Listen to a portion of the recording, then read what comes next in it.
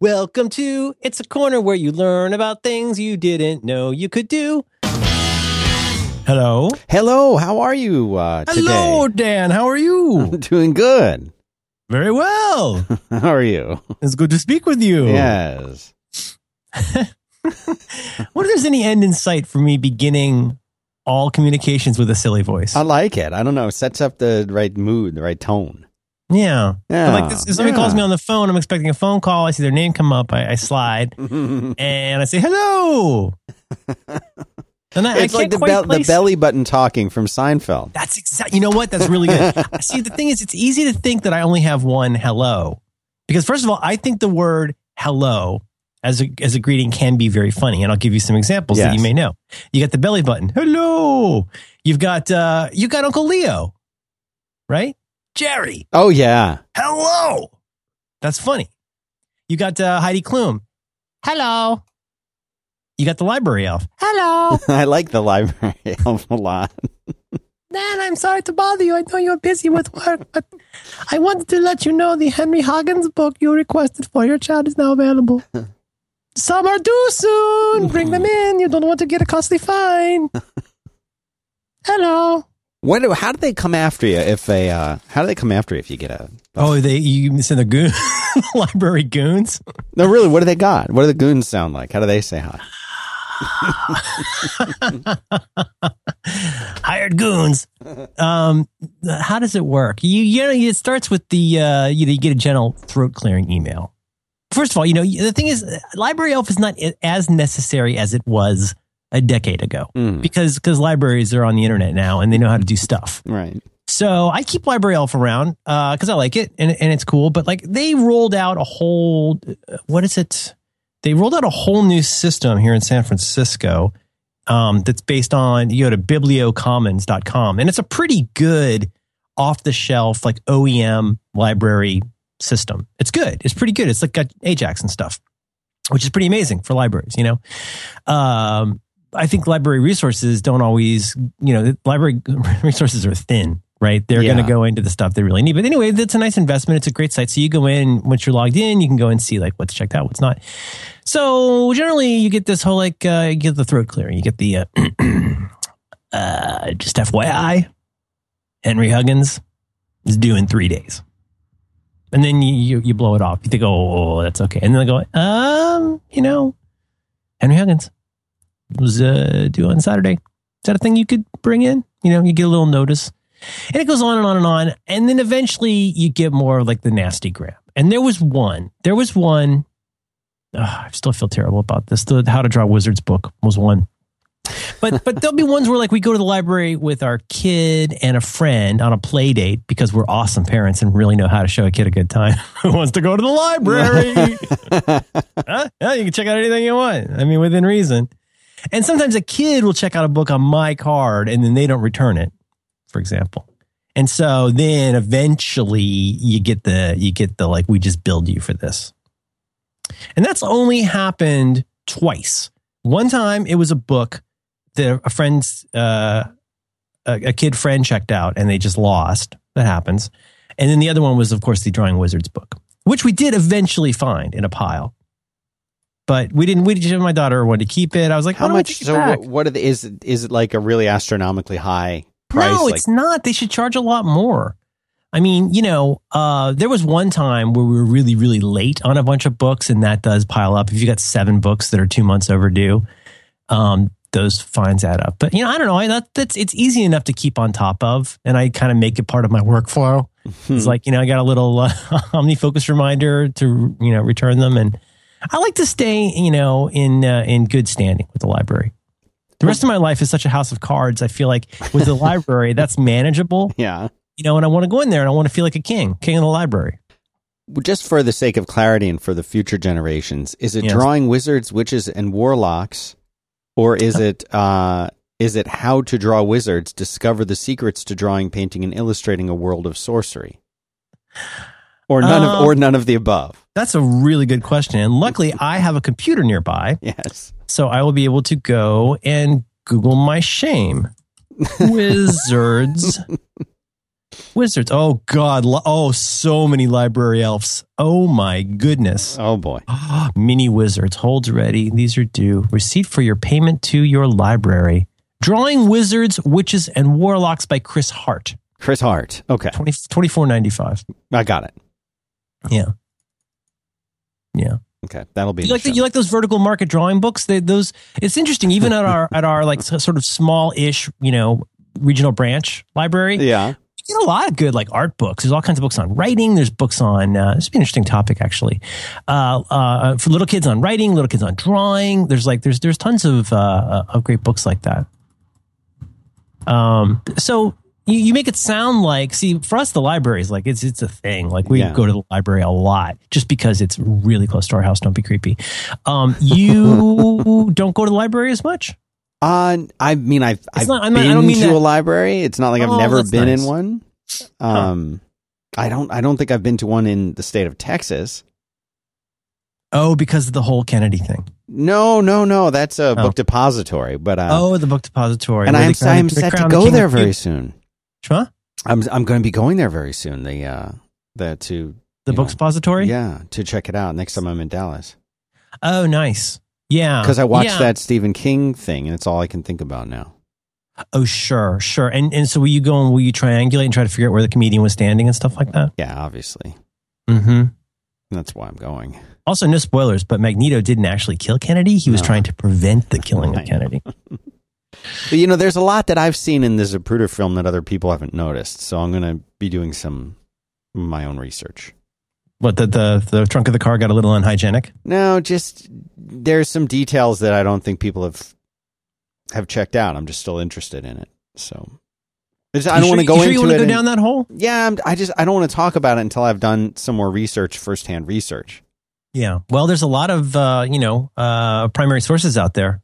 If you want to become a nut, I think a Kennedy assassination nut is a good kind of nut. Well, it's a starting point anyway. It's like a gateway.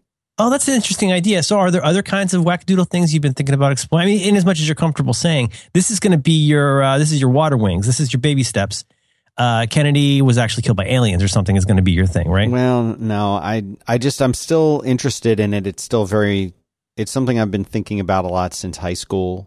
And so now I realize, I've been to Dallas many times since I moved here to Austin, and I've never taken the time to, do my own research. And the show started me thinking about it again. And I'm not at the obsession level or anything, but I'm reading and thinking about it more than I had in the last few years. You live in Austin, right? That is. Yes, correct. This would be a good juncture for you to go back and watch the movie Slacker. Because not only is Slacker a wonderful movie, it's the first big, what's his name? Richard Linklater? Is that his name? Who made Slacker? Yes. Richard Linklater, yeah. Linklater. That movie was such a touchstone. Came out in 1991. It's rated R. And it's a really weird movie, but there's talk about the clock tower, not the clock tower. What do you call it there? The big tower, right? The shooting thing. The thing where back in was it the 60s? Yeah. Charles Whitman, if memory serves. Yeah. And there's talk about there's a Kennedy assassination buff in that. Very interesting guy. Slacker, good movie. I wonder if it still stands up. I heard his new one's good. Passenger, a UFO buff who insists the U.S. has been on the moon since 19. I'm going the other way. I would sooner think that have we not been on the moon since the 1950s? Maybe there was no moon mission. Oh, see, I'm not saying I'm on that camp. I'm saying I'd be more likely to go in the direction of we've never been to the moon than we've been on the moon since the 50s. That's that's the problem. People are not thinking big. Yeah. I love the names of the characters in Slacker. I remember I bought the book when it came out. I love the credits. So, of course, the first character is Richard Linklater. His character is called Should Have Stayed at Bus Station. You get taxi driver, roadkill, jogger, running late, hit and run son, grocery grabber of Death's Bounty, street musician, walking to coffee shop. Oh, of course, you got Madonna Pap Smear, ultimate loser, Stephanie from Dallas, t-shirt terrorist, anti-traveler, sidewalk psychic, devoted follower, happy-go-lucky guy, 2-for-1 special, has changed, traumatized yacht owner. I don't think I've seen this movie since the early 90s. Oh my God, so good. I should know. I own a yacht. That's a funny movie. All right. Texas, man. Okay, then. Yeah, Texas. Texas, it's a hell of a thing. You ever been out here besides South by? Beep, boop, boop, boop, boop. I think I've been to South by Southwest twice, I think. But otherwise, have you been to Texas? Have I been to Texas? Yeah, like really seen it. Oh, God, no. No. I hear things about Houston. It kind of puts me off my beer. No, I've been to Austin, I think twice. I think I've been at that round Dallas airport we talked about. Yes. I've never been to. Oh God, I have something funny about this. Yeah, related. Let's hear it. My daughter went to a big movie night at a friend's house on Saturday night. And it was five. There's a brother and a sister and five of their friends. Five second grade girls and five first grade boys. And you know what they watched? What? Pee-wee's Big Adventure. Great movie. We watch that at least weekly. Well, you can guess what happened. It's hooked now, right? Nope. No. It's so funny because you and I have talked about this at least 2 or 3 times. There's a certain scene in that movie. I feel like we've talked about this. There is a scene in that movie that I saw when I was 18 years of age, and it scared the bejesus out of me. When clown? I was 8. No. It was a night just like this. Oh. Tell them Large Marge sent you. Yeah, Large Marge. They shut the movie off at that point. Are you serious? Children shrieked. Oh, and they my turned off the gosh. movie. Do you remember how scary that is? I mean, it's a scary scene, but my 4-year-old watches it just fine. I'm gonna see if I can find what she looks like in that. It's creepy with the eyes bulging, right? And it's like, isn't it like stop motion? Yeah, it's bad. It's bad stop motion. Yeah, but it's so Tim Burton. It's like such a classic jump scare. It is. Oh my God. Look at that. Oh my, yeah, it's silly looking now, but when it happens in the movie, it ain't silly. Yeah. Oh, I love this actress. Tell him Large Marge sent you. Yeah, there's a lot of weird stuff in that movie. And his new movie, I think we talked about briefly, but it's not as good. Well, yeah. And I think they CGI'd him in that. Yes, they did, because the article I read said that he was concerned he couldn't play the character anymore because he looked, I guess he's in his 60s now. So, and he looked like it. So they did the thing where the same technology they did to Michael Douglas, Jean-Luc Picard in the X-Men in the X-Men movie we don't talk about. Yeah, so the same. And they also did it to Michael. What's his head in Ant-Man? Oh, Michael! They did it to Michael Douglas. Remember when they do the flashbacks of? Of course. I think too much effect. There was something a little bit uncanny valley about the Professor and Magneto in that one. It was a little too smooth. Ugh. But it's an interesting idea. It's such an interesting idea. I mean, I think I loved Fury Road so much. And I think one of the most interesting things about that in retrospect is, my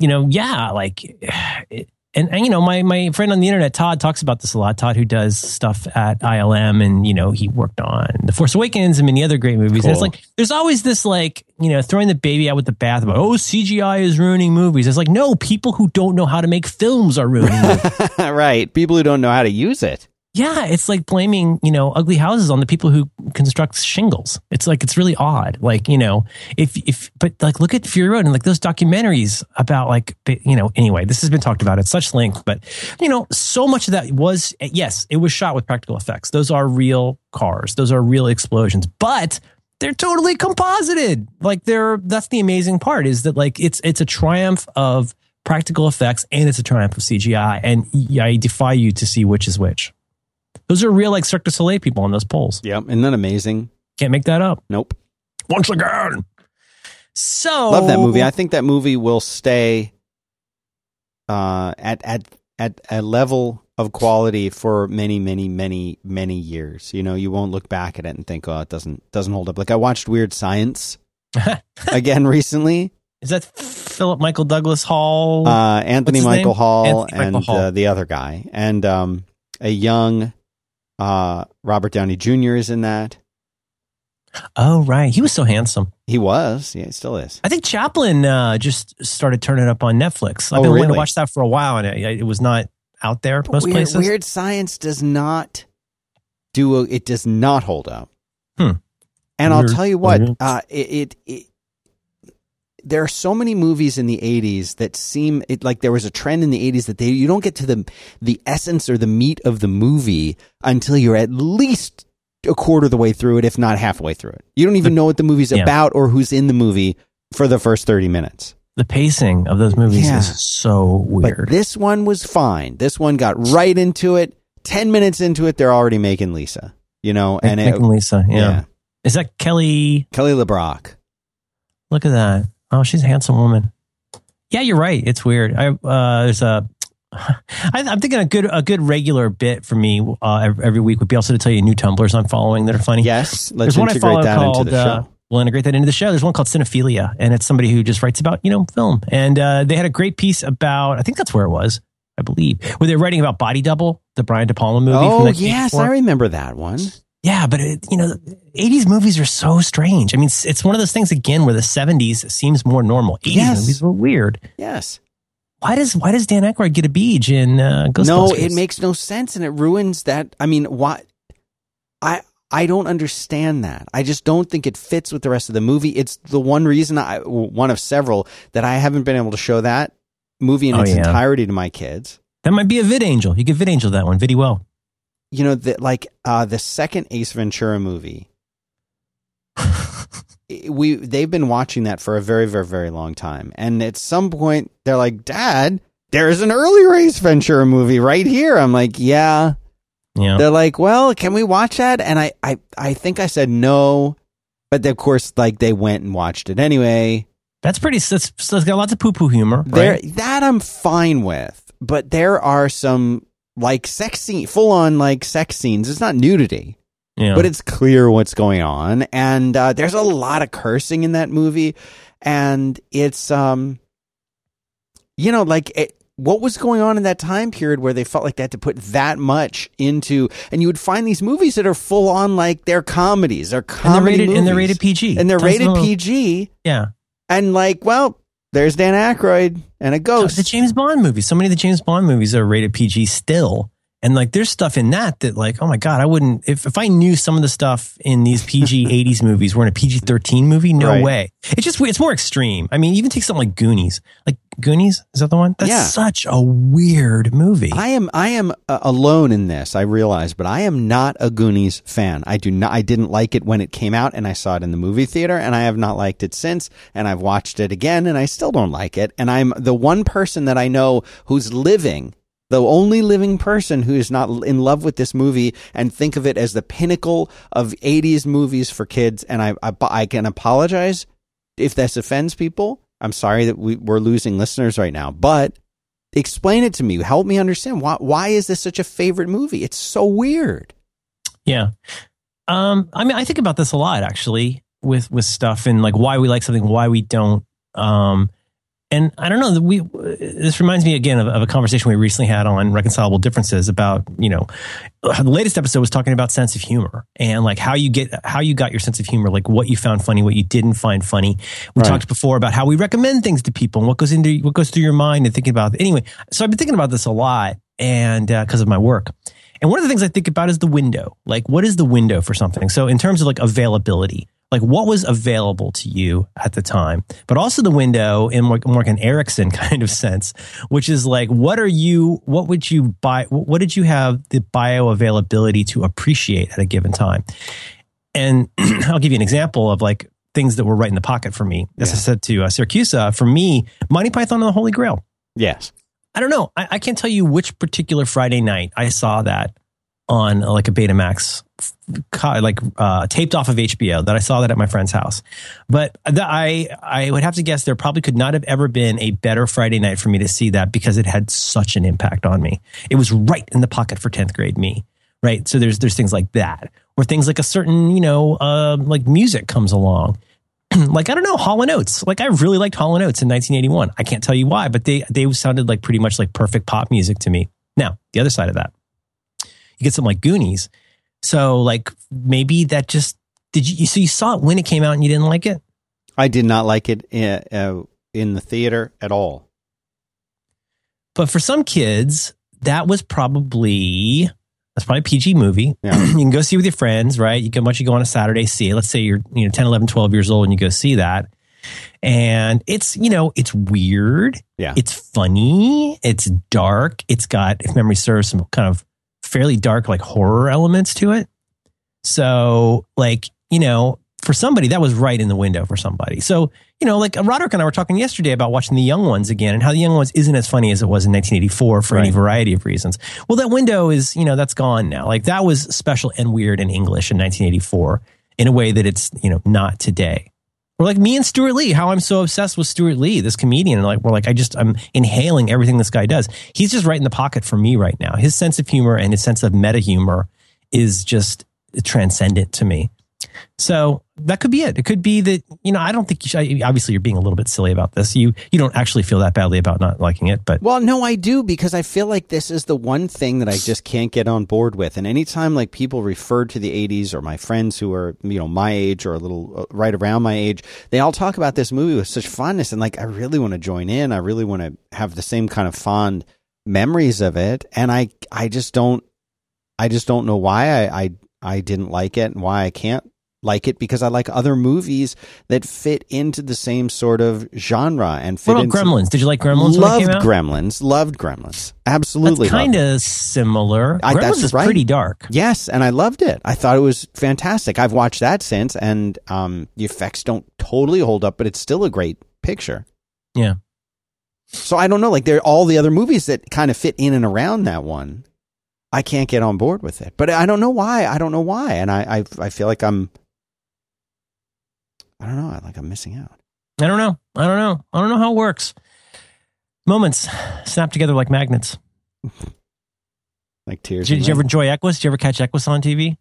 No, I don't recognize that. What is that? Oh, Jiminy. Oh, that's a quote I'm always saying. That quote from Richard Burton. Yeah, Equus is a very, very weird movie. I caught that on TV one day.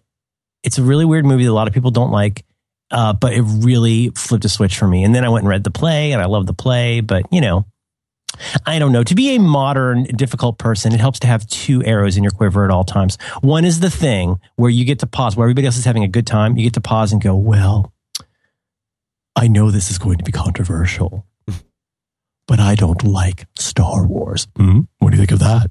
And the other one is, I know this is going to be hard to believe. I've never seen Seinfeld. Did I miss something? No, congratulations. Like, here's your ribbon. Like, okay, you didn't see Seinfeld. That's great. How do we construct the rest of the conversation around you not having seen Seinfeld? Are there other things you haven't seen that you'd like to share with us? Is there something you'd like to share with the rest of us? Amazing, Larry. I mean, but don't you feel like there are certain things that kind of, like when you meet someone who's, from the same generation as you, there are these things that you sort of feel like, oh, we've got these things in common. And when you find out that somebody maybe doesn't have all the same things, or they have like 5 out of the 7 that you kind of list in your own mind as being important, you hit those other 2 and you're like, wait a minute, like I thought I knew you. Like how? Oh, no, totally. That's me. I mean, and I do make a joke about this and a meta joke about this, which is Star Trek. I just did not enjoy Star Trek when I was a kid. I did not watch it as I got older. Yeah. I don't have anything against Star. I like to be silly and make fun of it as a bit. I don't have anything against Star Trek. I've seen some episodes and liked it a lot. I watched a Star Trek episode like within the last couple of weeks. I've seen a few, but that's my bit. Is like it's really weird for my demo that I not only haven't seen a lot of Star Trek, but didn't particularly love the ones I saw. And I mean, the show's not that great. It's just that it's in the window. Like for a certain, like people like, there are probably people who will say like, what?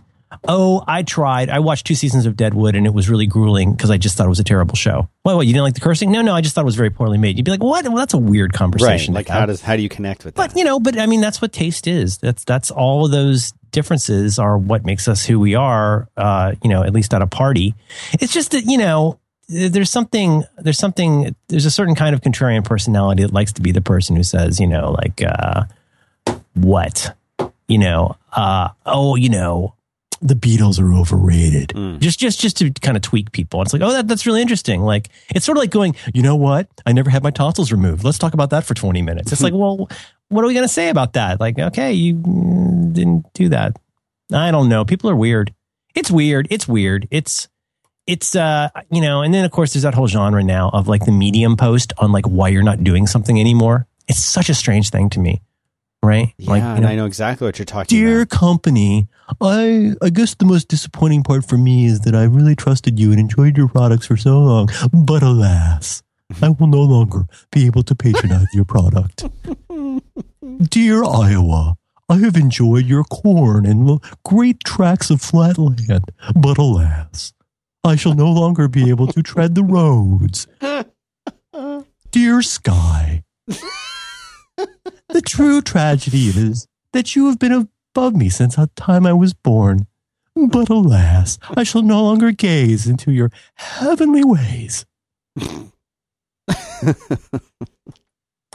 Dear open letters, shut up. I feel like there's, like I remember talking with John Syracuse. That's my new character. Open I letter know, guy. I like it. I like it a lot. I hope you keep it. Dear Dan. I used to talk to John Syracuse about the Star Wars thing. And I'm one of the people who loves both. I grew up watching old episodes of the original Star Trek. And then when the Next Generation came out, I'm not embarrassed to say that I loved that show at the time. I didn't love everything about it, but I enjoyed watching that, but never as much as the original Star Trek. But I was also obsessed with Star Wars, like we've talked about many times. I liked both, and that when I talk to most people, it really does seem like it's an either or. There are people who think that Star Trek's the best, and they have, they're into the fan fiction. And everything else. That's one of those weird, like a Pink Floyd, Led Zeppelin thing. I was gonna say, yeah, or like Beatles and the Stones. Like there's these certain kinds of cultural poles that people choose to like see, and then that becomes this really defining thing. It's not just what you like, it's what you kind of don't like, right? Or it's what you can easily get into, can't imagine living without, versus what you can't get into and can't imagine spending any time with. That's so interesting. You're right. That is a funny one. And I see this on the Slack sometimes, like Dan Morin is a Star Wars guy,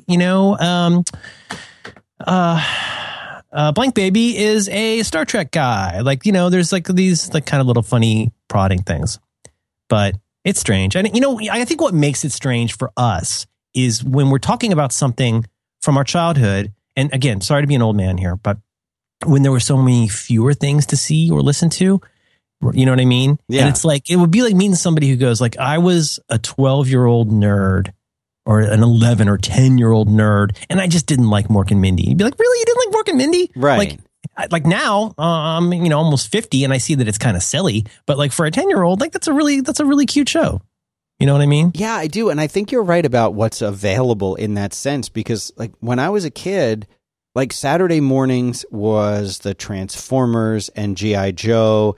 And, like Spider-Man and His Amazing Friends, like that's what was on. That's all that was on. There wasn't this choice that we have now of the million things that are on Netflix, the million things that are on Hulu, the million things that are on YouTube, as well as anything that your parents might have bought and have on DVD or Plex or whatever, and HBO Now. And I mean, or stuff you check out from the library. Yeah, like it's unlimited.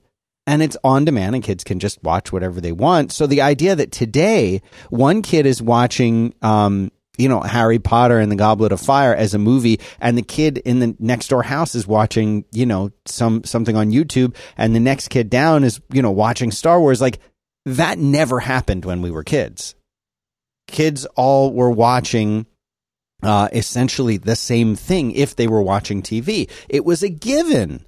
That you all saw Mork and Mindy you would like everybody saw, unless you were sick or at a grandparents, you saw the $6 Million Man. You talked about it at school the next day. That's right. And you all had seen it, and you didn't have to say, hey, did you see this last night? You just walked in and said, oh my God, that was the best episode.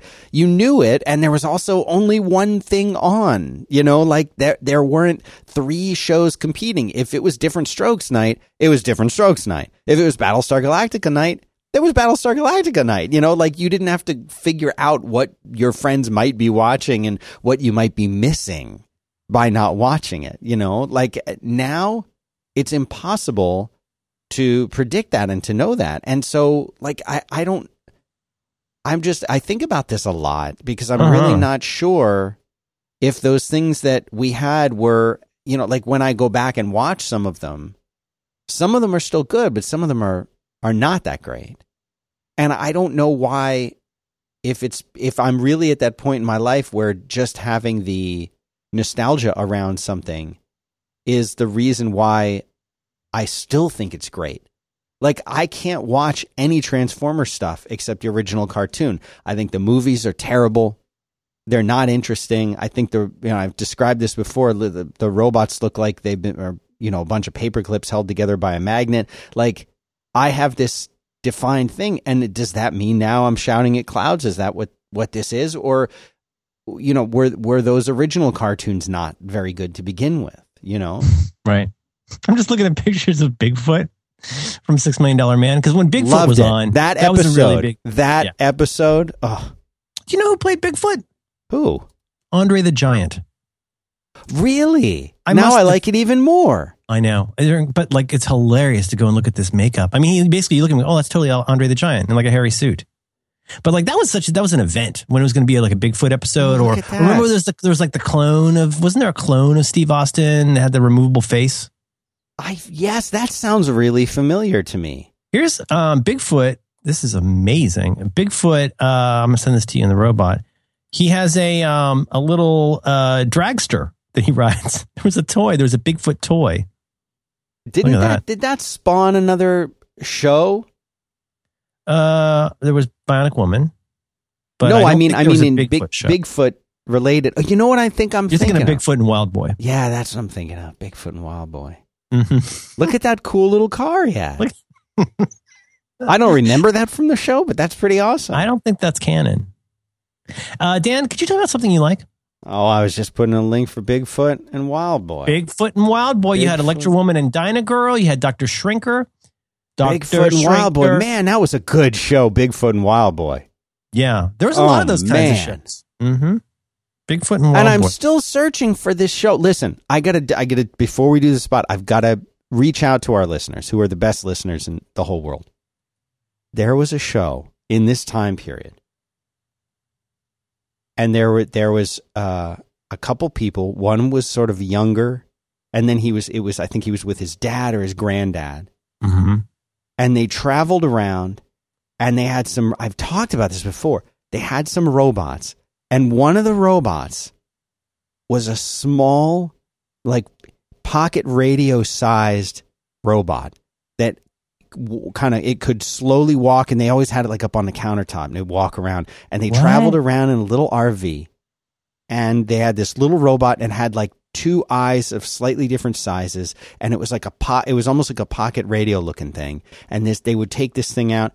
That's all I can remember about the show, but it has been obsessing me. The last time I did this was when I was trying to remember that guy Bennu, who had that show, the Phoenix, Rise of the Phoenix or something, where he came and he was asleep and through time and he had telekinetic powers. We figured that show out. So I'm asking our amazing listeners if you can help me. Yeah, we got to pod source it.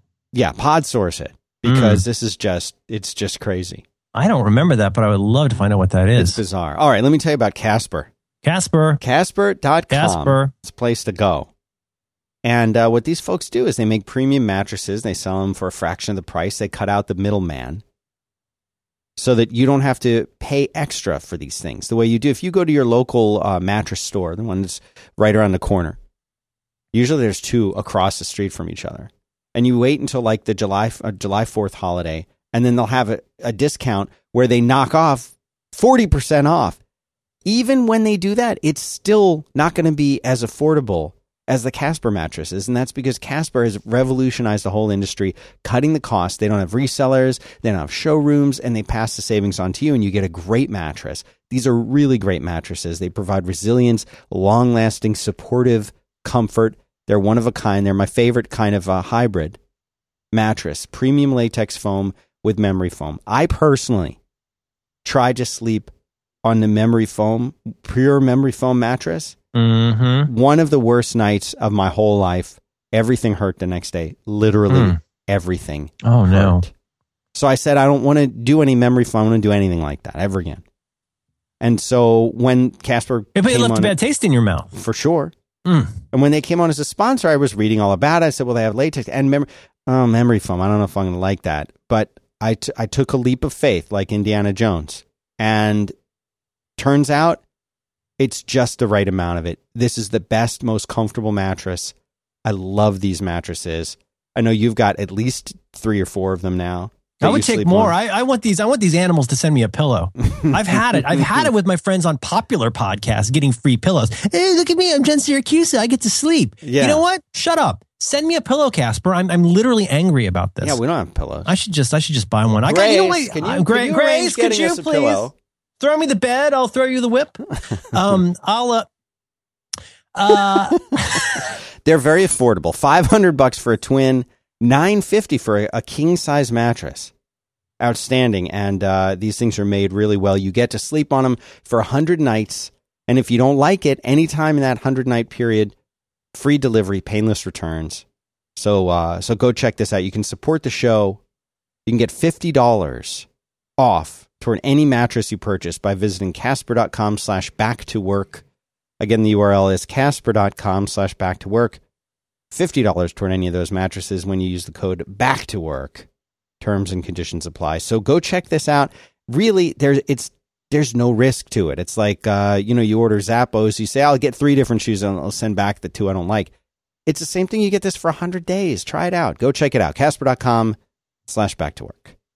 I'm reluctant to be honest during podcast reads because I know eventually the day is going to come where I'm going to have to advertise for a poisonous bear trap company. And I'm going to go I got to tell you, if you're in the market for a poisonous bear trap, this is the one for you. Keep it near your kids. It's safe mostly.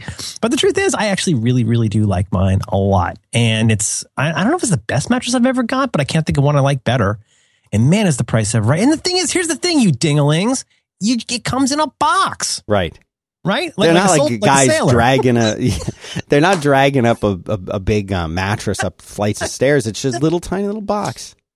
I don't even understand my own jokes anymore. I like it. I think it's, So it comes in a box and you just carry it up and it's so easy. It's so nice, you guys. Dear Casper. What are you asking for do you ever watch Great American Hero? Mm-hmm. Or Greatest. Believe it or not, I'm walking on air.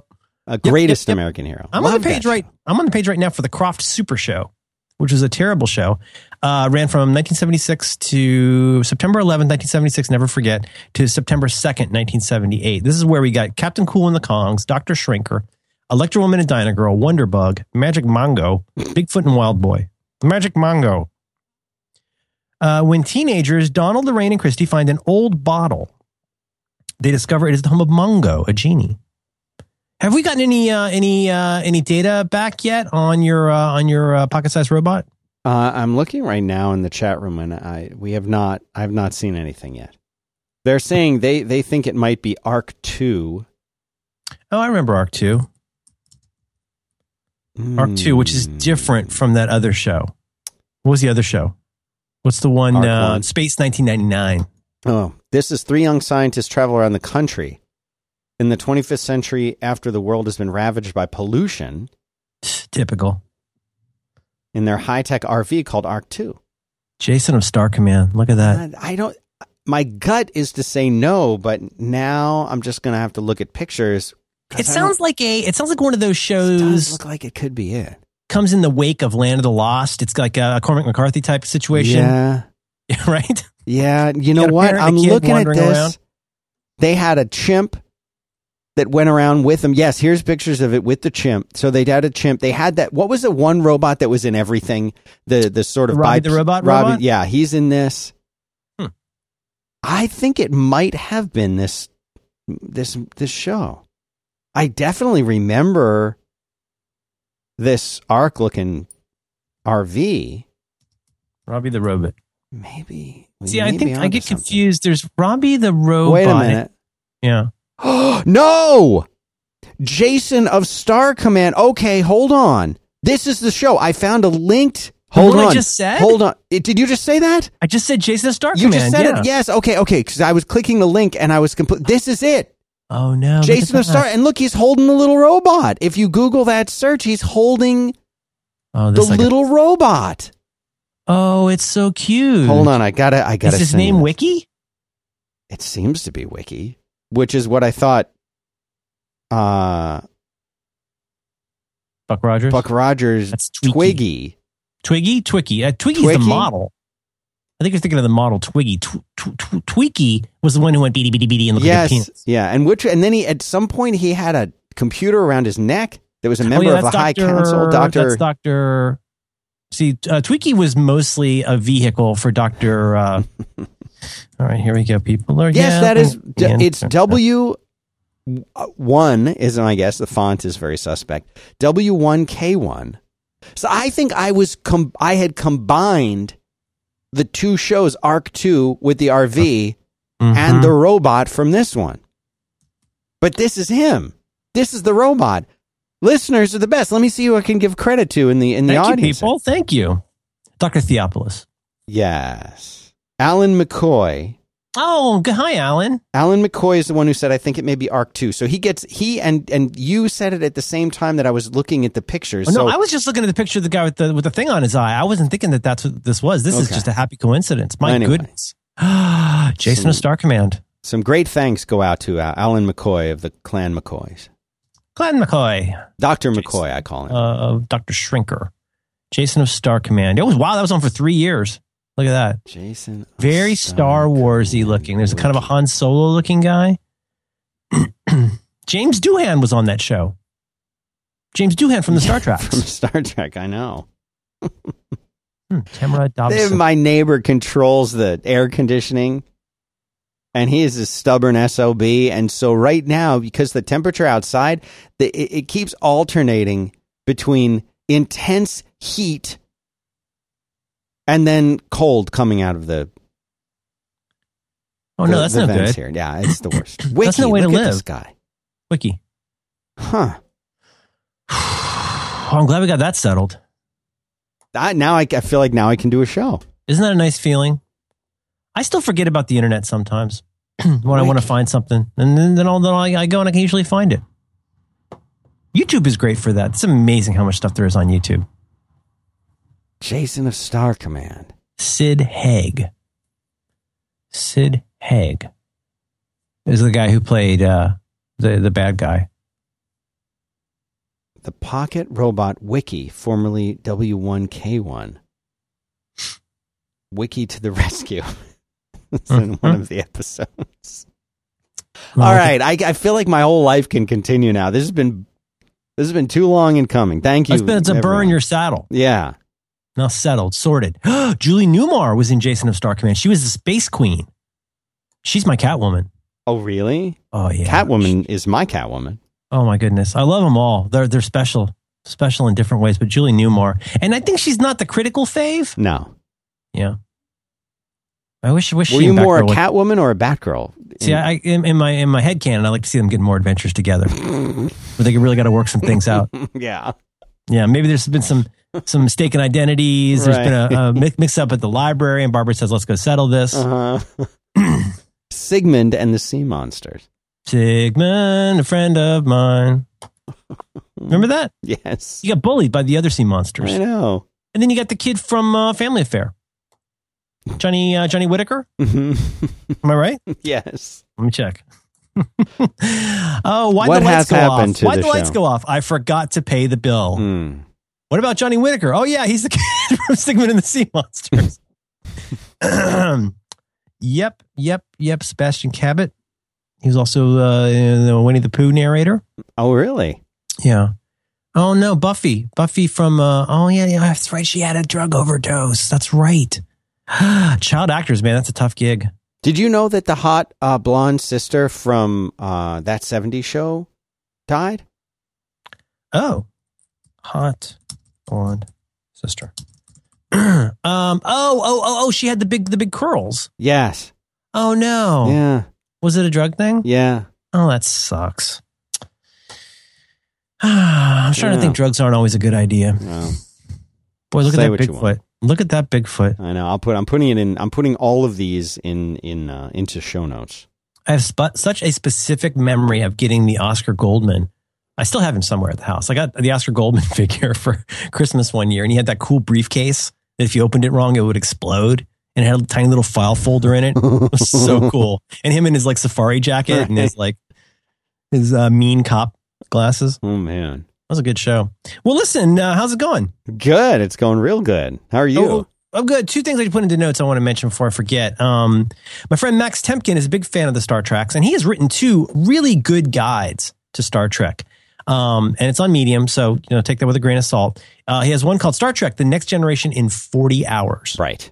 And so it's a wonderful piece on like this is how to get through Star Trek Next Generation, or New Generation, as I like to say, in 40 hours.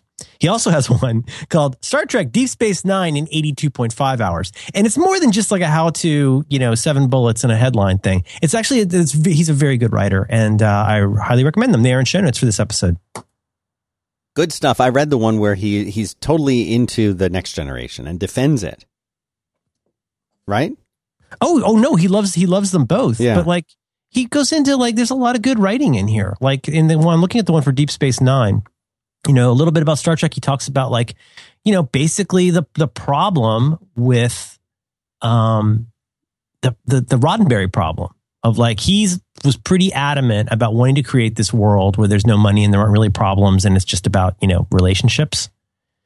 So he writes here, Ronald D. Moore, the guy who would later on go on to do Battlestar Galactica, said it was a constant problem that we just sort of gnashed our teeth about because he was writing for, he would go on to write for DS9 and used to write for Next Generation. Is this making sense? Am I speaking in a too fragmented way here? No, I can follow it. Ronald D. Moore, who you probably know from Battlestar Galactica and that awesome episode of Portlandia, used to write for Next Generation and then later went on to write for Deep Space Nine. And he says of the Roddenberry problem, it was a constant problem that we just sort of gnashed our teeth about. It never made any logical sense or any dramatic sense. We were always bitching and moaning about it. My personal theory was that Gene sort of started to believe in himself as more of a visionary than a writer at a certain point. He started to believe the stuff that he was creating, a utopian future, and wanted the Next Generation universe to be reflective of that.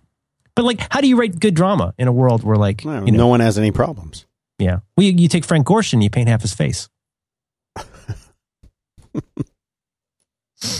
That's why I like the original series. There were lots of problems. Oh, all kinds of problems. Yeah. I was watching the one where they went to the Depression the other day. That was a good one. I think it was written by some famous sci-fi writer. Who went through what? Oh, it's the one where Spock and Kirk go to Earth. They're trying to find. Oh, yeah, that's cool. Bones, it's a good episode. Bones freaks out, and they time travel. I'm in. If it's time travel, I'm there. There's some pretty good time travel episodes. It's a good intro to time travel. Star Trek Time, and it has one of those like Stan Lee kind of titles, like Whither Goes Time. Yeah. What's it called? Yes. Thus now Bones freak out. Yeah. Star Trek time travel. I feel like Star Trek is a good gateway drug into true time travel studies, but I'm like I don't want to spoil it or anything, but this 11/23/62 things that I felt like the time travel as a device that's sort of magical. I don't like that. I like it when it's, even if the cause is not understood. You think that was too hand-wavy about how it works? Yeah, it was way too hand-wavy. Great term. How did he discover that his closet was a time machine? How did he discover? He just walked in there one day and went, holy geez, I'm back in 1961. Yeah. And I don't like that. I don't like that it works even if I don't want to give away anything. This is a good episode. This is called The City on the Edge of Forever. City on the Edge of Tomorrow. City on the Edge of Tomorrow. City I just thought of it. That could be a book title.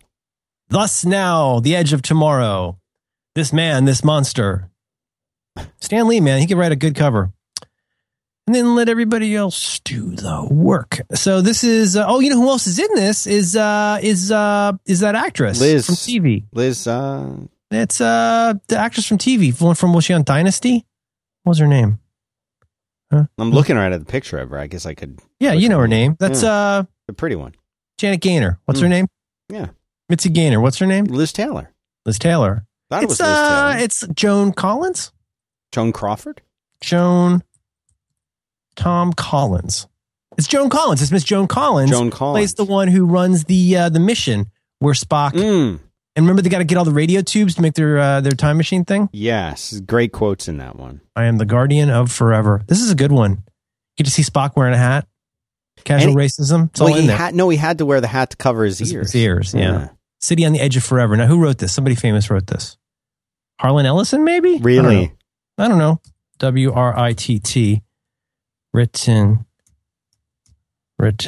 The great line, which I had to look up so that I wouldn't disappoint the Star Trek fans in the audience, is Spock's line, "I'm endeavoring, ma'am, to construct a pneumatic memory circuit using stone knives and bear skins." Right. Written by Harlan Ellison. He's the best. He has great short stories from that time period of sci-fi stuff. Did he write that movie we like? Is that him? Oh, no, I don't think he. Who's that? Who wrote the? You're gonna try is that based on a story? We got to start the show. You're gonna try and slip me up here. Predestination. Yeah, I don't think he wrote that. Yeah, that's a good movie. Okay, do you want to get into some stuff? I don't have much here. Yeah, if you got stuff, I'll take it. What do we got? We got a somebody who wants to be on the show. We got a lot of that. Oh, big fan. Been listening to the show, and we're very fortunate because I don't have the email in front of me, but he purports to be one of the foremost coaches and consultants on millennials and their careers. I mean, it's perfect for us. It's perfect for the format of our show. Perfect match. Because, I mean, we've had a lot of leaders on, and we've had a lot of discussion about millennials, and we've had people on who are strangers that just send us an email for no reason. But no, this guy's the total package. Did you ever see that Topacage? No, is that like the Kupa Kai on the Gilligan's Island? Chupacabra? Oh, the Kupa Kai. The Kupa Kai, yeah. The headhunters. Rumus e glumus. Mushroom. What is that? Remember they eat the mushrooms and things get all crazy, and then there's the was it Marianne who ate the mushrooms? Somebody eats the mushrooms and then they hallucinate. They have like a fantasy dream, and the professor's in it. Oh man, that's about Rumus e glumus, mushrooms. Rumus e glumus. Hope I'm getting that right for our fans. Rumus e glumus, mushroom. Oh yeah, there it is. Oh, and it takes place off island. Oh my God, it's an actual video clip. Is it good? My God. No, this is terrible. You have to look at this. Go look at this right now. All right. Which robot are you sending it to me? Okay. Skype. Oh, we got to put this in show notes. Oh, yeah. This is definitely going in show notes. So you got the professor doing Cary Grant as a doctor. So you got the skipper as a John Wayne type sheriff as a doctor. He's a John Wayne sheriff who's a doctor. He's got a Stetson and what looks like a starfish for a star. And Gilligan is supposed to be like some kind of fruity French artist with a fake mustache. But somehow all of it makes sense. Rumus e glumus. Well, if you could find a better name for a podcast episode, buy it. Rumus e glumus. Yeah, really. Just exhausted. What's going on with you? Oh, nothing. I should make some more coffee or tea, probably. Yeah. Do you want to tell me about one more thing that you like? Yes, I can do that while you go. I'll start making some tea, but I'll be listening in. I'll join in if I need to. Tidy things up over there. Tidy. I would like to tell you about Wealthfront. Thank you so much to Wealthfront. It's an automated investment service with nearly $3 billion in client assets. How does it work? They make it easy for anyone to get access to sophisticated, diversified, long-term investment without high fees or account minimums that traditional wealth managers charge. And the traditional wealth managers are also going to charge at least 1% per year, often much more, in management fees. And you think, well, that's not that much. Well, it is as the money that you have starts to grow. And that's what we all want to do. We all want to say, you know what? Here's a little bit of money. I don't have a lot right now. I've got a little. I want to put it here into this bucket and not worry about it. I don't want to day trade. I don't want to study the market and see where things are going and research index funds. I don't want to do any of that. I just want to say, here's some money, make it grow, make more money from this money. That's exactly what Wealthfront does. And it's exactly for people like us who have other things we would rather be thinking about, but who also want to save for our family, for our retirement, for the long term. That's exactly what they do. Wealthfront charges an advisory fee. And that's all that they charge. It's 0.25% per year on assets above, if you use our link, $15,000. You can start really small. You can start with like $500.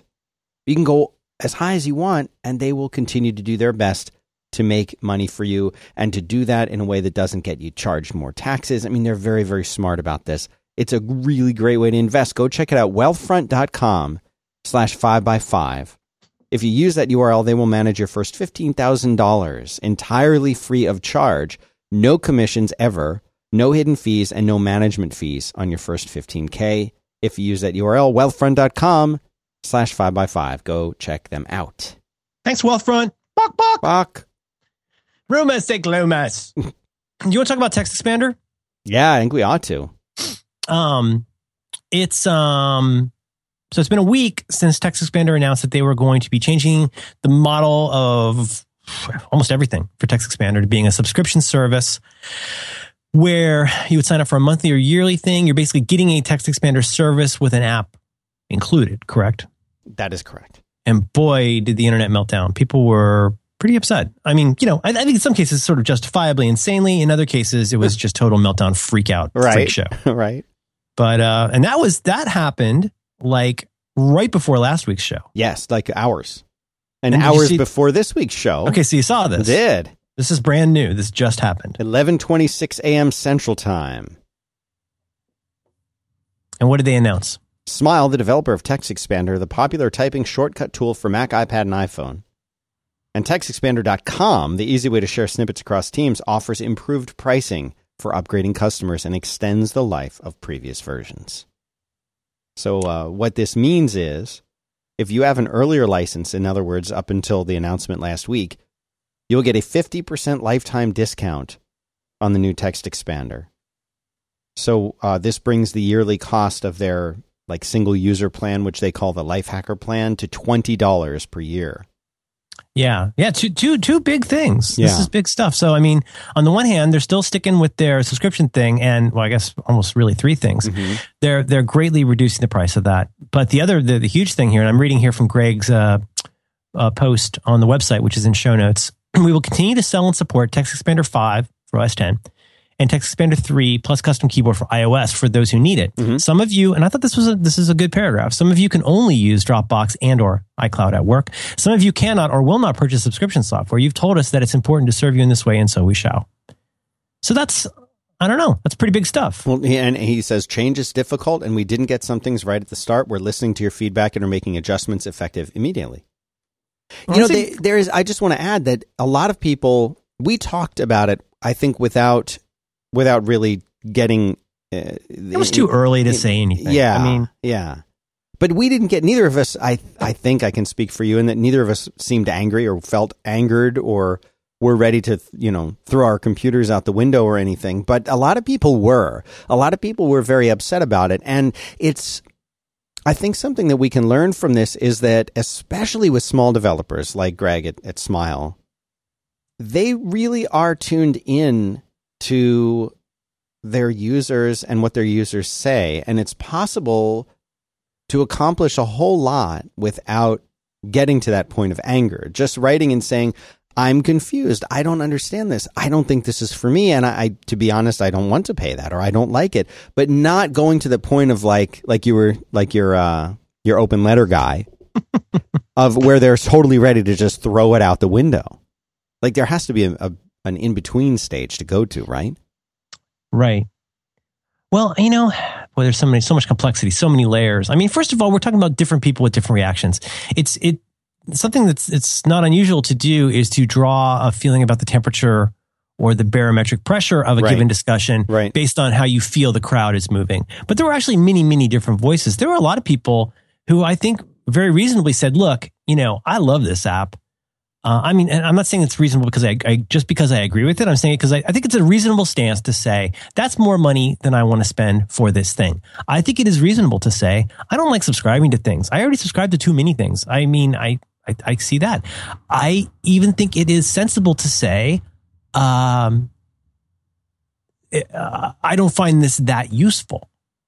Whether or not I agree with any of those are all reasonable things to say. It's the jumping so far into hateful ugliness that makes me sad. And I saw it even today. So like as soon as I saw that, I got a press release, in an email, which I think you just read from. And I saw the thing on the website and I was like, oh man, that's great. I'm sorry they went through this. I'm sorry that they engendered anything but the amazing responses they've got from people in the past. But man, screw that ugliness. I went and I searched on Twitter for TextExpander and like, God, people are the worst. Oh, so now they announced that they're doing this. Well, I still have a foul taste in my mouth. Really? People were saying What are you on, Game of Thrones? Shut up. This is an amazing company that's doing great stuff. And like, what a dumbass. Like, it's just, I'm sorry, but like, it makes me so sad that like, is our like ability to be empathetic and kind to other people like only useful and reliable and durable as long as they act perfectly? Like, that's so ugly. What an awful black and white, like borderline personality way to run your life. To suddenly like run and drop the portcullis and just start shooting random arrows because everybody's a dumbass. It's like, can we stop doing that? Like, I don't know. It just makes me sad. I totally agree with you. I'm sorry to vent about this, but I'm very glad that, let me put it this way. I will be very glad if this accommodation that they are making allows them to keep making the software. Yes. What I was not comfortable saying overtly last week that I still wonder about and is absolutely none of my business is I don't think they would have done this way unless they felt like they needed to. Right? So I don't think anybody loves raising prices. I don't think anybody loves changing their models. Anybody out there make software feel like completely redesigning it from the ground up for a new way to charge? Oh, that'll be a fun weekend. No, it's a giant amount of work. Nobody wants to do that. I think they probably did that because they felt they had to do that. And I just hope that in capitulating to all of these folks, good people and otherwise, I hope it is still sustainable for them. This is not a great solution if they can't keep doing what they're doing. It's a terrible way to live your life, to just constantly be looking at the most strongest and immediate reaction that you can find in yourself, right. The most extreme emotion that you can conjure up about something, and then make that a stake in the ground for how you're going to behave and see the world. I'm sorry. I don't mean, it's gross. They're such nice people and they do such great work. And I'm not saying this because they're sponsors. I am saying this because I genuinely like the product. So I hope this will give them some runway and some longevity. I'm glad they're keeping TextExpander 5 because I like it. I personally, I would pay, if I had to, I would definitely pay for the new model. Yeah. It's just that it's not really the perfect fit for me. The way TextExpander works now is what I would want. Right. And knowing they're going to continue that makes me happy. I guess I'm just saying, God, can we all try to be a little less unnecessarily, permanently ugly about life? Gross.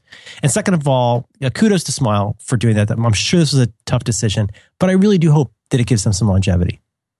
What do you think?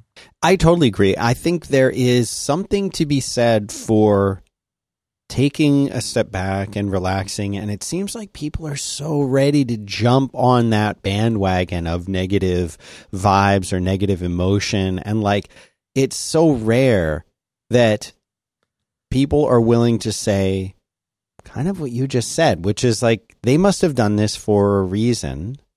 And I wonder what that reason is. And I wonder, if there's something that we're not seeing, or I wonder if we might be able to affect some kind of positive, we might still be able to get what we want, which is not what Smile just announced, for example, without last week. Yeah.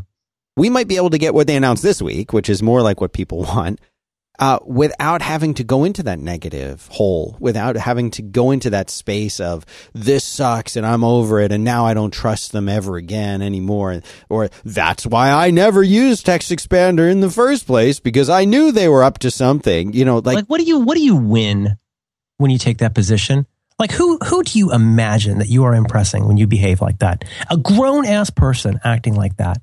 Like who do you imagine? Who do you respect that's going to hear you act like such a chode and think that that's going to be really impressive? It's so gross. And it really is. It's like, I've been watching a lot of Walking Dead, and it's almost like, you're in this herd of antelopes running along. One of them falls down and then you just start tearing at its legs. The jackals. That's why I always call them jackals. And it's like, I don't know. It's, on the one hand, I think you have to take with something of a grain of salt to say, well, people generally, sane people, I tend to only get this worked up about stuff that they really care about. And when that thing they care about changes, that's when they freak out, whether it's for good reason or not, whether it's an actual demonstrable, like actual change or just something trivial that you'll get used to, whatever. That's all that happens. We're all like that. I think everybody's like that. You don't like it when they change the way the fonts in your newspaper. You don't like the way that they repainted the parking lot. Like everybody changes weird. I don't know. I'm way off topic. I just wish there was a way to not be so awfully ugly when such good people are just doing. Do you imagine that they're doing that because they're just selfish? I imagine they got bills to pay. There's a lot of faces on their page. I have a little insight into Greg. And I can tell you, I don't think he's the kind of guy who rolled out of bed one morning and was like, yeah, let's screw our user base and piss off everybody on the internet. Like, he did this probably not only because this is what's made sense for them as a business, but because I think, and this isn't coming from him, this is coming from me, but I think he did this because he thought this would be better for everybody. I really think that. I really think he said, you know what? I think people are really going to like this. Let's build this. Right. And he was doing something and creating something, I think, that he thought would be a really cool thing that people were going to get excited about. I have to think if I was in that situation, I would have been really disheartened by all the negativity that was flying out there. And, there are so many ways to ask for something, and complaining is usually not one of the best ways. Does that make sense? Well, yeah. I mean, it's I don't know. I mean, this is such hippie stuff, but something I try to keep in mind that I don't do every day, but something I really try to keep in mind, is that most people are doing the best they can every day. And most people are struggling with things that you don't know about. Yeah. And there's not that much to be lost. Unless you are a very, very small, very, very weak, very, very poor human being, there's not that much to be lost by assuming that most people are trying to do the best they can, right, and that they have reasons that you don't know about. And that doesn't go for everything. You know what? It's okay to not like Hitler. He was a bad dude. But that's not what we're talking about here. Why would you jump to these most extreme, just ugly ideas about people? And that's, so in this case, I mean, I don't know. I don't know. It also just makes me so sad when you see so much goodwill just go down the drain in a morning. And it's wow, is that where we are at this point? Is that's all it takes is one morning where somebody did something you don't like, and now they're the worst in the world. I count 18 people on their About Us page. So this is a company. Right. It's a full thing. Right. This is not a couple kids, in their dorm room. These are grown-ups who are trying to make a product for you. So I don't know. This is not really about Smile at this point. This is just about, and like anybody else last week, I was like, oh, that's a bummer. But I just would like to say, I'm glad we waited to talk about this. Yeah. What if we had said something about it last week? What we would have been. Well, that's why we didn't. Yeah. Is because we didn't know what was going to happen. Right. It's too early. But I would just advertising or whatever aside, I just would like to say thanks to them for doing what they do, and good on you for deciding that you can do this differently. I hope it works. I hope it's sustainable. Me too. Yeah. Now I'm a little worried. Yeah. I think it's getting, it's, everybody knows, and we talked about this a lot, it's just getting harder and harder to make a living doing software development. Whenever I go into a restaurant at lunchtime and there's no one in there. Yeah, it makes me so sad. And I'm how do they stay? How does a place like this stay in business? Right. And there has to be a way. But there's this little restaurant that's right across from the parking lot of where my little office is here. And I think in the time that I've been here, which hasn't been a year yet, it's been 6 months or 8 months, it's changed names and owners at least once or twice. Every neighborhood seems to have those places that are cursed locations. Right. Where you're oh my God, that changed again, And you just you feel bad because it's not going to work. It's so costly. It's so costly to run a restaurant. And it's just, there's just endless amounts of work. And so much work. All the people that are working in this building, and this building has tons and tons and tons of people. That place never has any cars in front of it. They have a big, like they keep trying to up their level of the open sign. Like at first they'd had like a little banner hanging over the edge of the railing, open. And then they had another one with the new name of it sprawling across. And then there was like a lighted open sign. And now there's like a flashing sign. And then there were like the lights that you string up in Christmas time, like strung through the tree out front. And then there's like a thing going up the railing in the walkway, like as if to sort of guide you home into the restaurant. And like there is never anyone out front. There's never anything. And I just see the guy who I guess runs it or he's just sort of walking around out front, walking in and out of the thing, God. And it's like so depressing. And it's like, you just know, and like this isn't going to work. The door is always open. You can see in there, and you can see in there to him just sitting in the chair at a table, just sitting in there. There's no one there. You're making me so sad.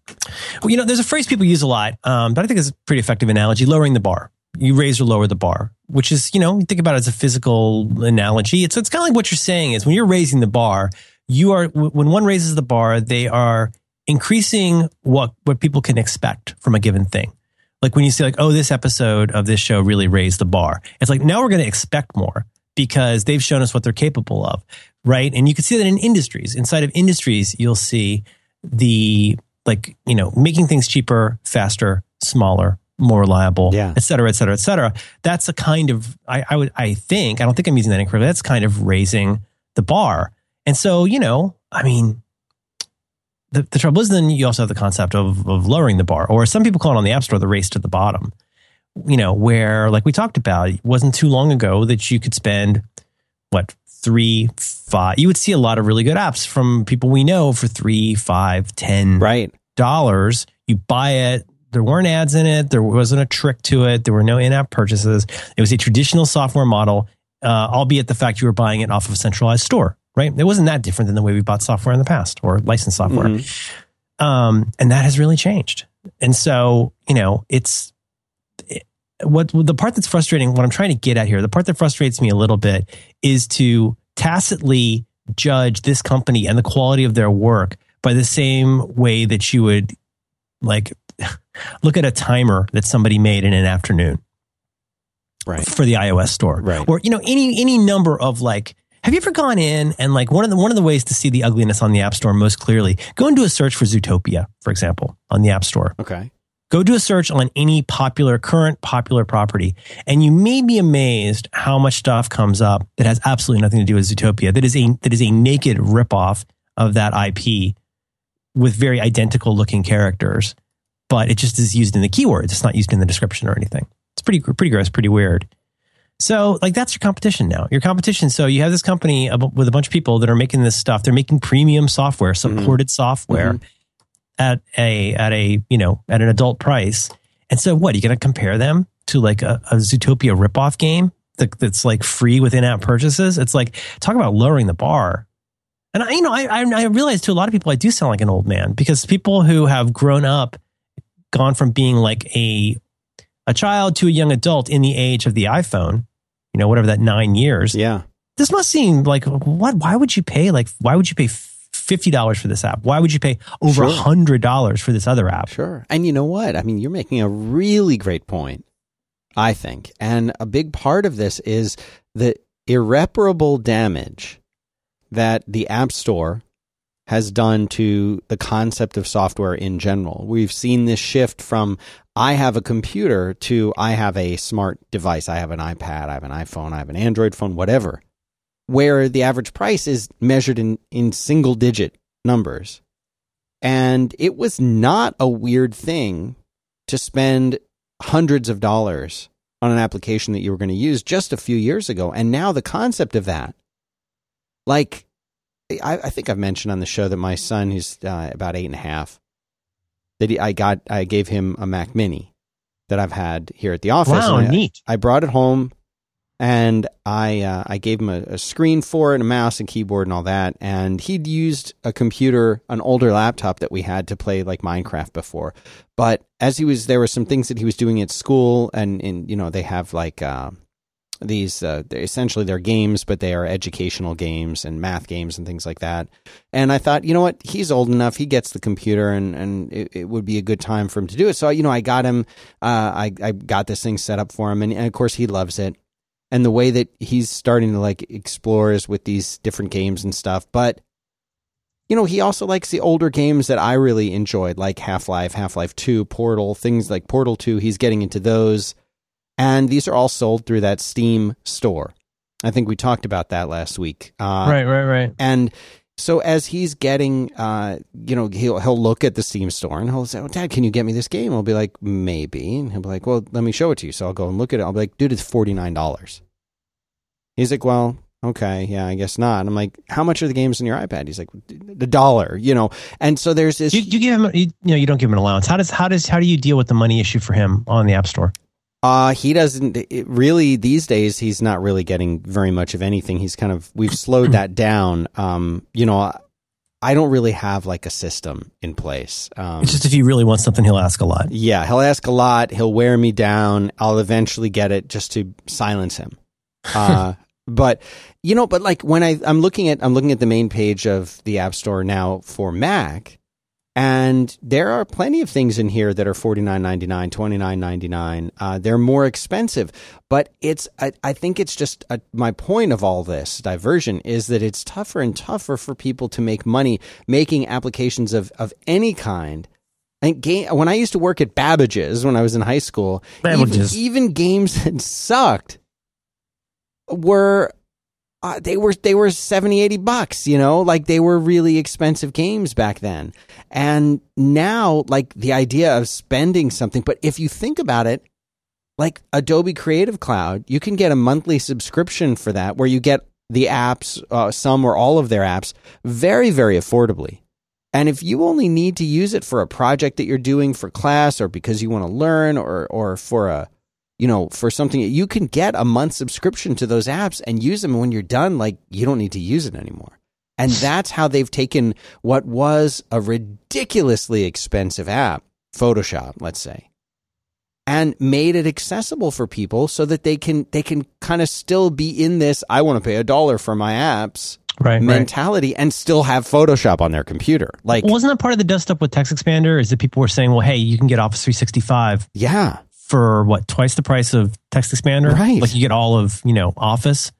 So, I mean, people are going to make those kinds of comparisons. I remember like when I was a young adult, I would always, my friends and I tended to think about, when we were trying to think about a medium-sized amount of money, a small to medium-sized amount, I would think about it in terms of movies.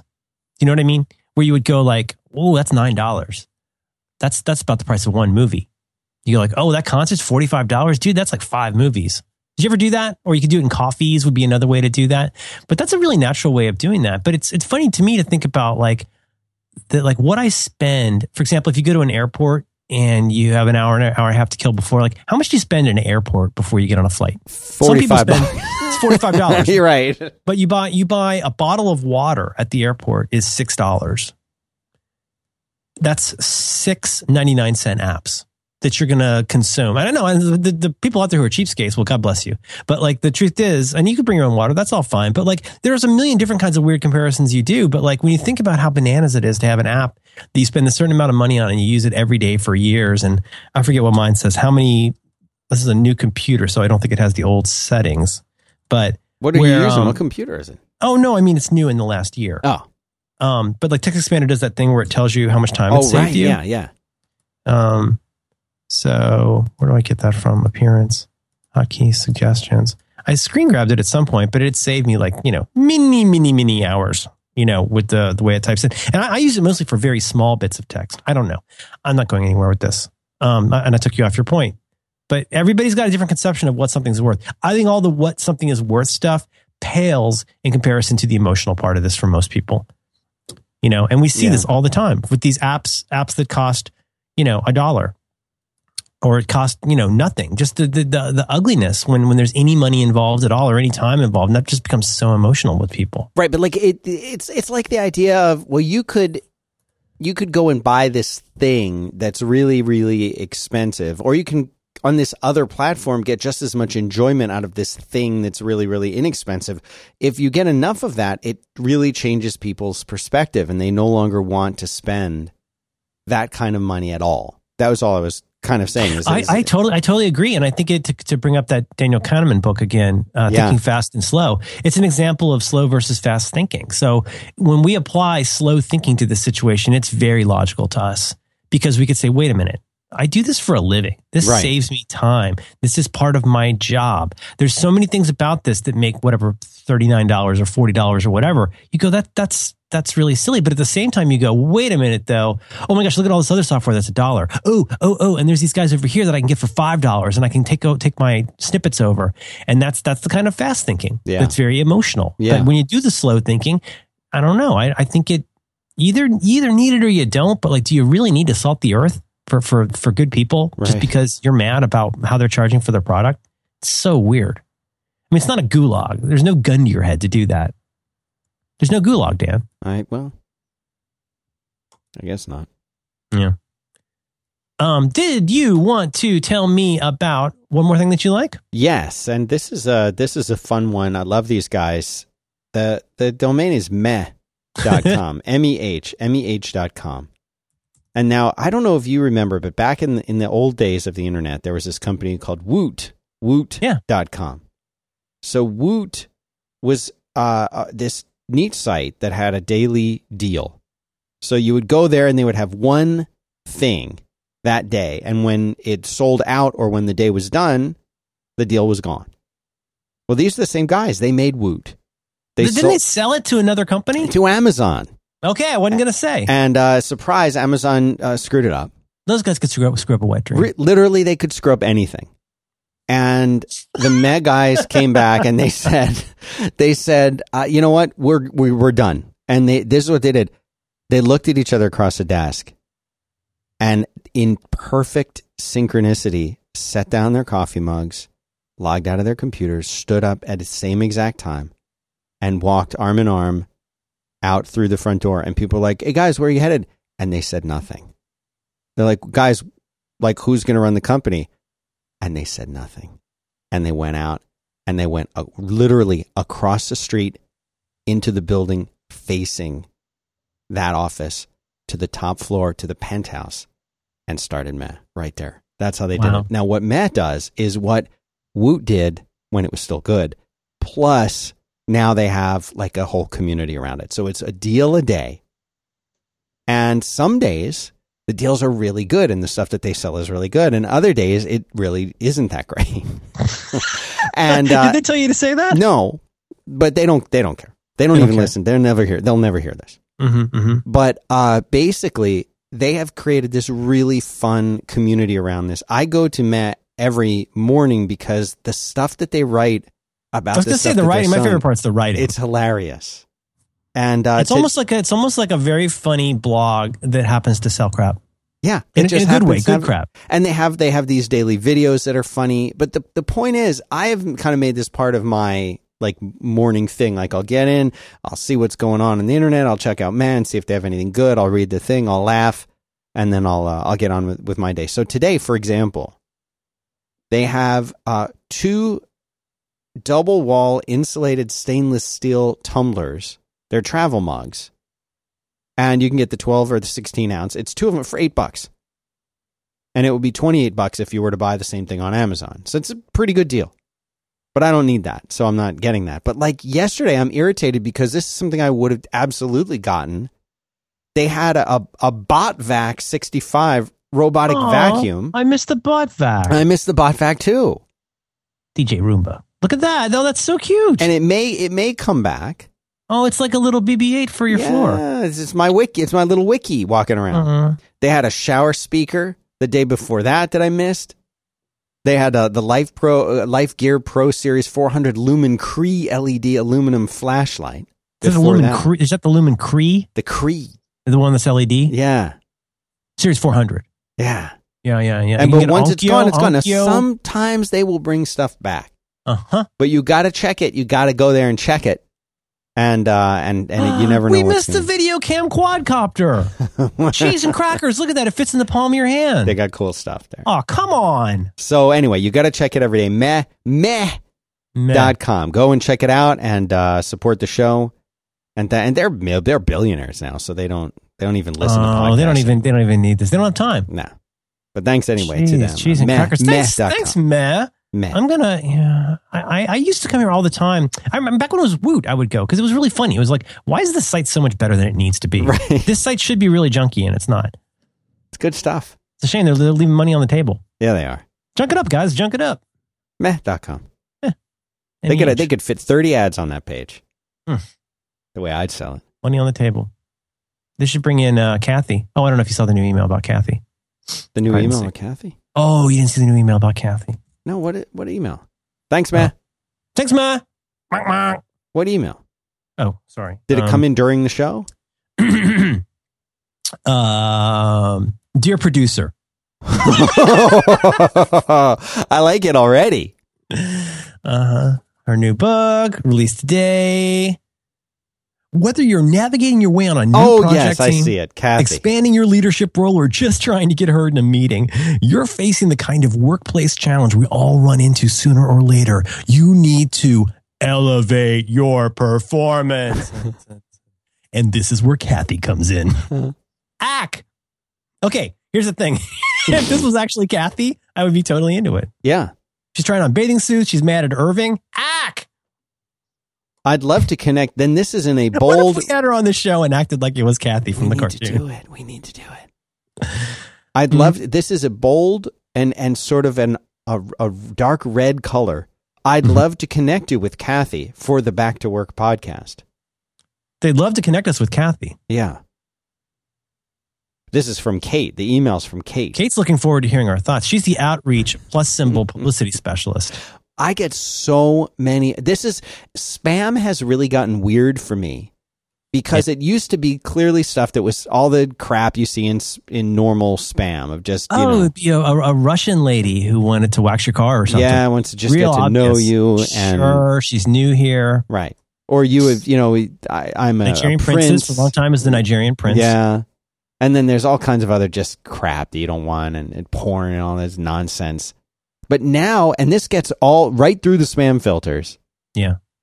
It's all people who have written a book and want to be on the podcast.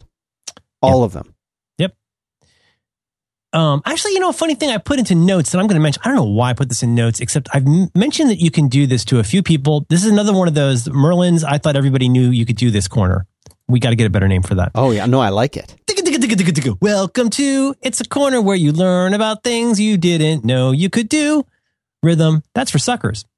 So, welcome to Merlin's I didn't know you could do that corner. Something that drives me crazy is, I don't know, there's been these like concentric waves of like my phone number getting out there. Where for the longest time, I would get weird stuff on my Google Voice number, but I never got anything on my actual Prime cell number. Right. And I guess it got out there enough that I would periodically get like a robocall, but for a long time, it would say blocked. It would say unavailable, or it would say, eventually, it got to where it would always say Las Vegas. I guess a lot of these call centers are in Las Vegas. I don't know.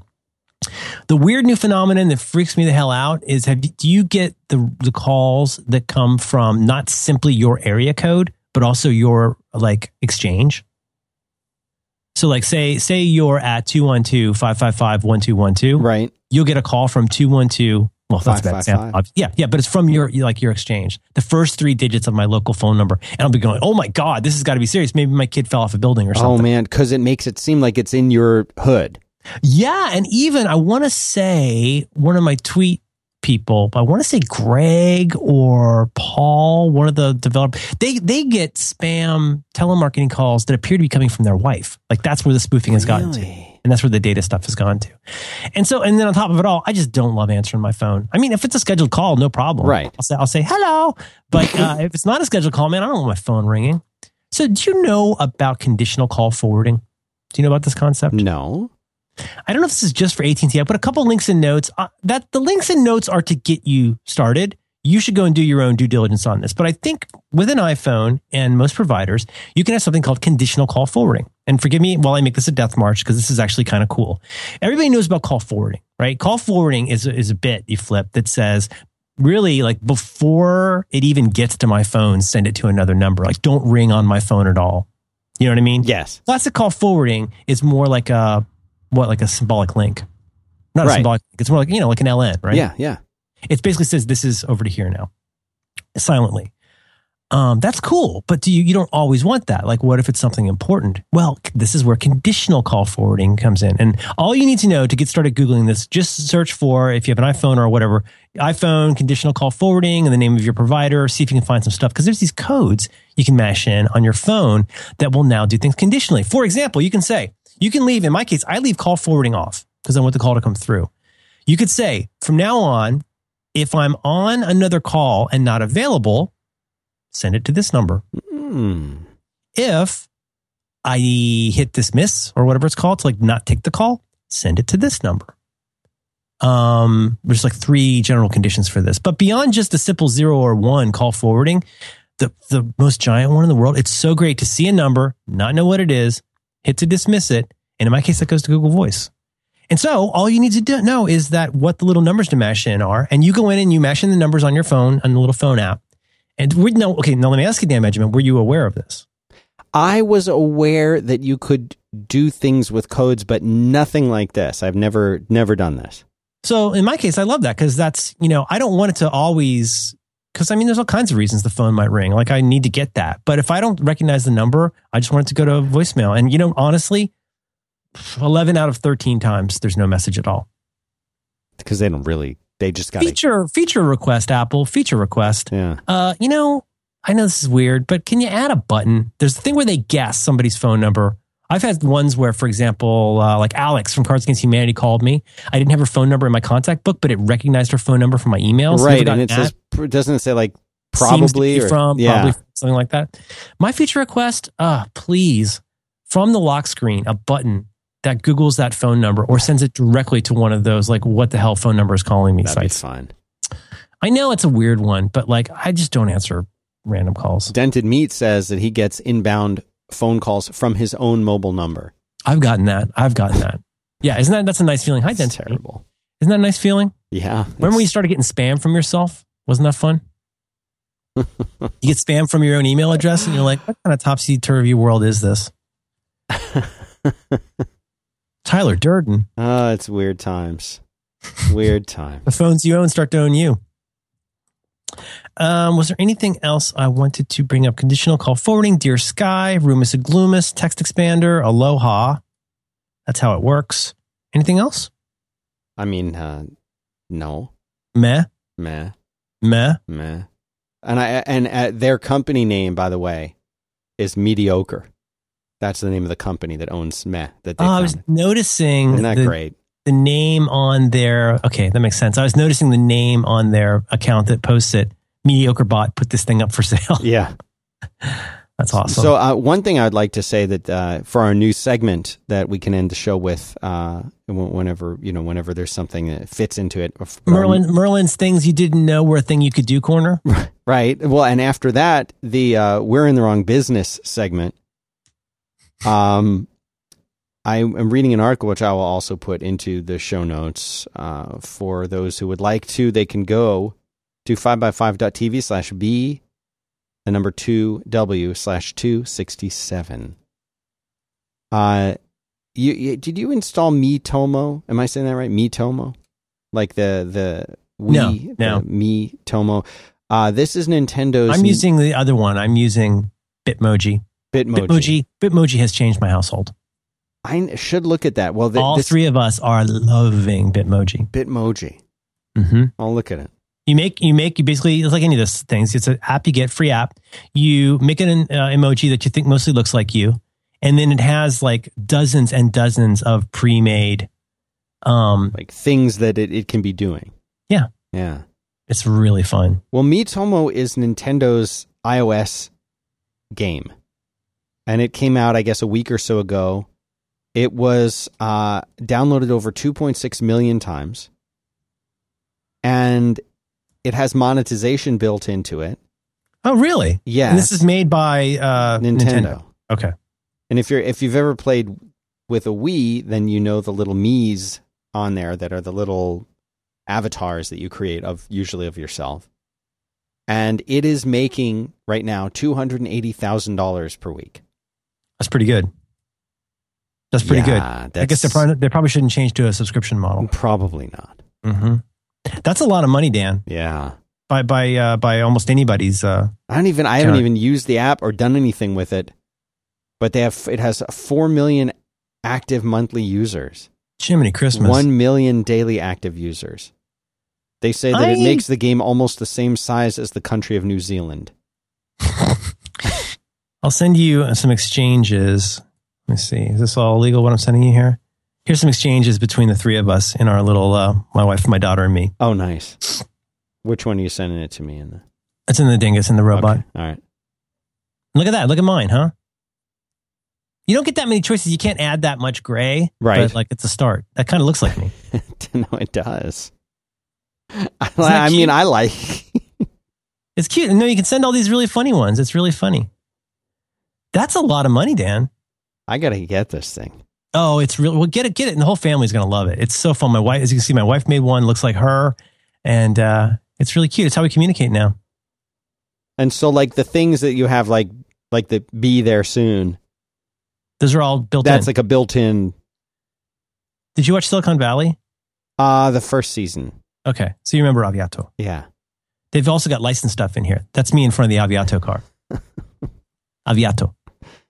They got Zootopia. They got Game of Thrones. I like that. How much customization did you do to that to make it into you? Did you just pick a face that looked like you? Or? You pick a face and you do the usual building of what glasses do you want? A hat. You got to have clothes, and then it's just all these. But it's really fun. It's cute. Also, we shaved our cat. I saw that, and I saw John's comment about it. What a mournful creature. Put that into show notes. I think that's... No, my cat does not go on the internet. Oh. This is a mostly non-internet cat. You can't put photos on the internet anymore.